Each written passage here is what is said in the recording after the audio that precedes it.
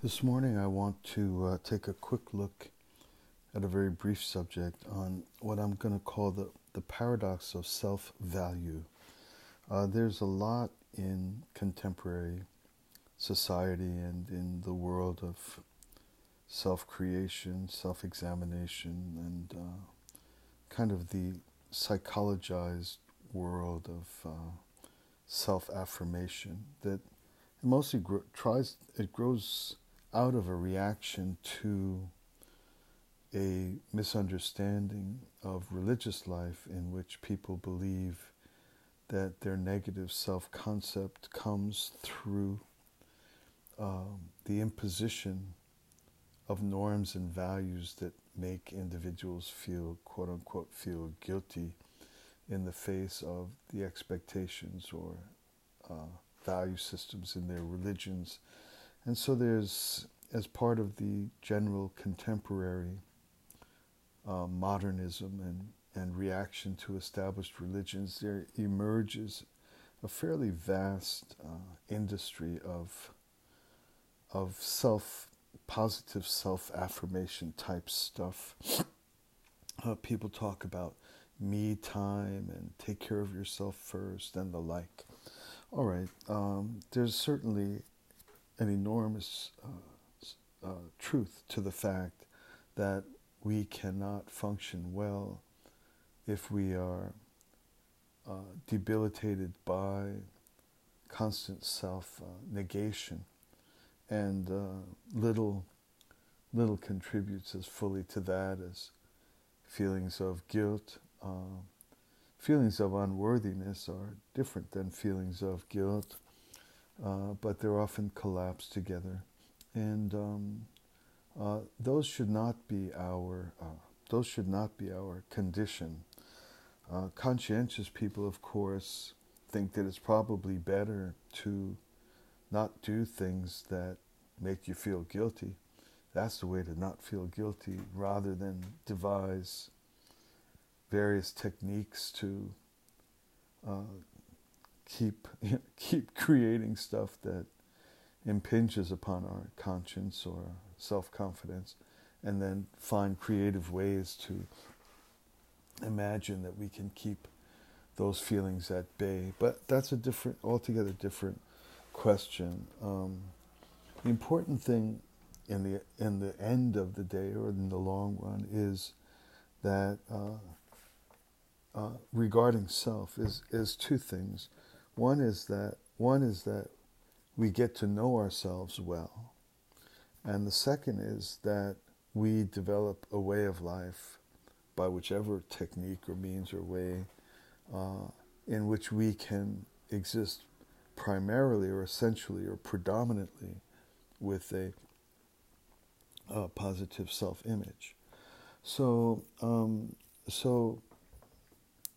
here I wanted to offer a few thoughts on what I call the paradox of self-value. And the reason why I call it a paradox is because of something I read this morning. One of my teachers is a very warrior type person, a victory type person, an accomplishment type person, that the world is full of obstacles, both outside of us and from within, and our path and direction and the quality and orientation of his teaching is ways to conquer or be victorious over or prevail over anything that ultimately obstructs the success of our pursuit of our accomplishments and purposes. So there's a friend who's spiritual teacher, I should say, whose spiritual orientation is warrior-like. A very famous part of what this teacher introduces is this triptych of, what was it, quantity, quality, and speed.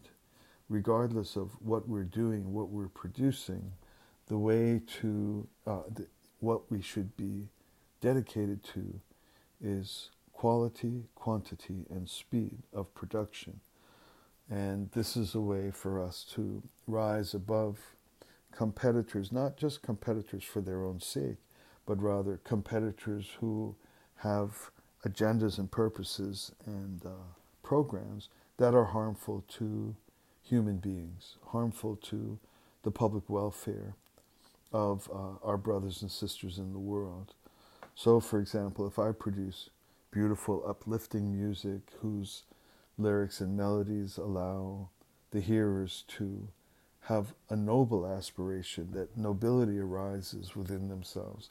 And then there's a large part of the music industry that produces content that is actually extremely harmful to people, especially impressionable young people.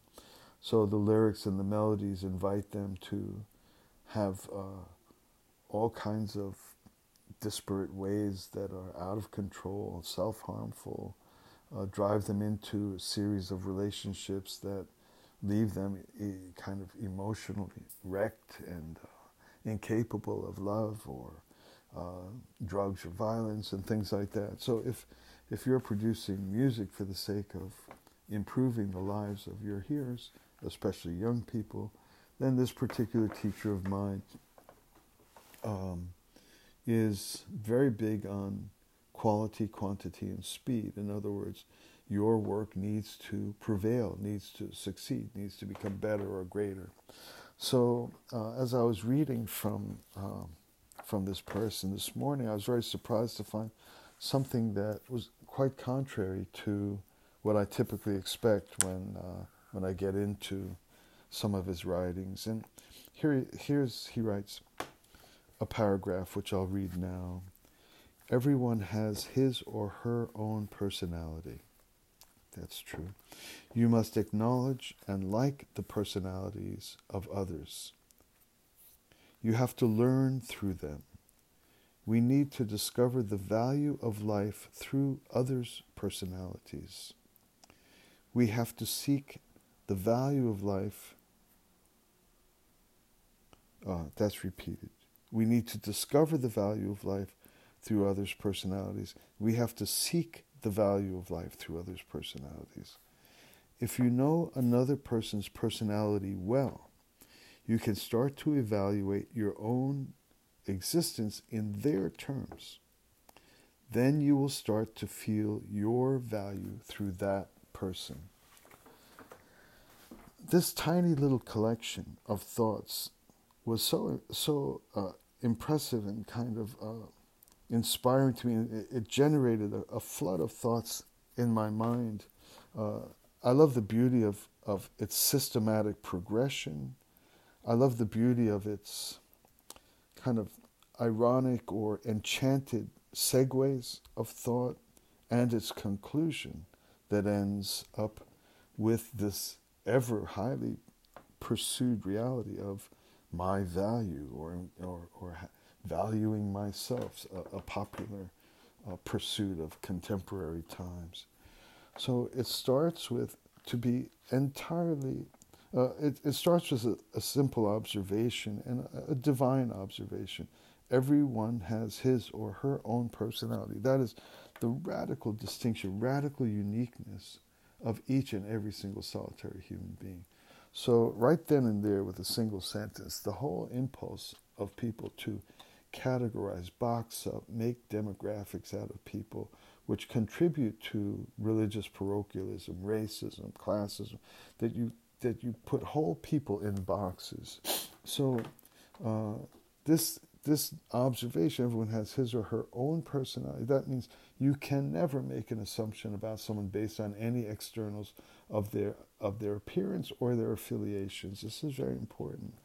And then the follow immediately after is, you must acknowledge and like the personalities of others. It's a great admonition, that because not everybody's personality is something we tend to like. And here you have it. The admonition in this particular piece of teaching is that we should like other people's personalities. Now, in typical religious terms, it would be some sort of like must or should or high-minded thing or sacrificial thing that you should love or you should care, or that all people are equal and you care. as some sort of kind of commanding oneself to do some high-minded thing.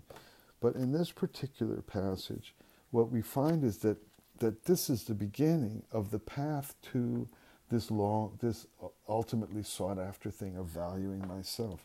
If you like their personalities, we start to take enough interest in their personalities and only in this way is it possible to know people well.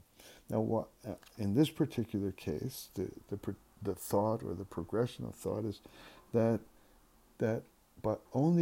once we know somebody's personality well, if you know it well enough, and this is a beautiful concept of relationship. If you know it well enough, you have the freedom or possibility or almost magic to evaluate your own existence on their terms. And at last you have a gauge for yourself that is not dominated by self-interest. It's not dominated by making excuses. It's not dominated by some rigid religious structures, thou shalt, and I'm evaluating myself against all kinds of impossible aspirations. But rather, through just beginning to simply like someone, like their personalities. This person is quirky, this person is loud, this person is always dominating the conversation, whatever it is. These are personalities. And with the recommendation that we like their personalities, then with enough investment in really liking someone, we can start to, if you know their personality well enough, we can start to evaluate my own existence in their terms.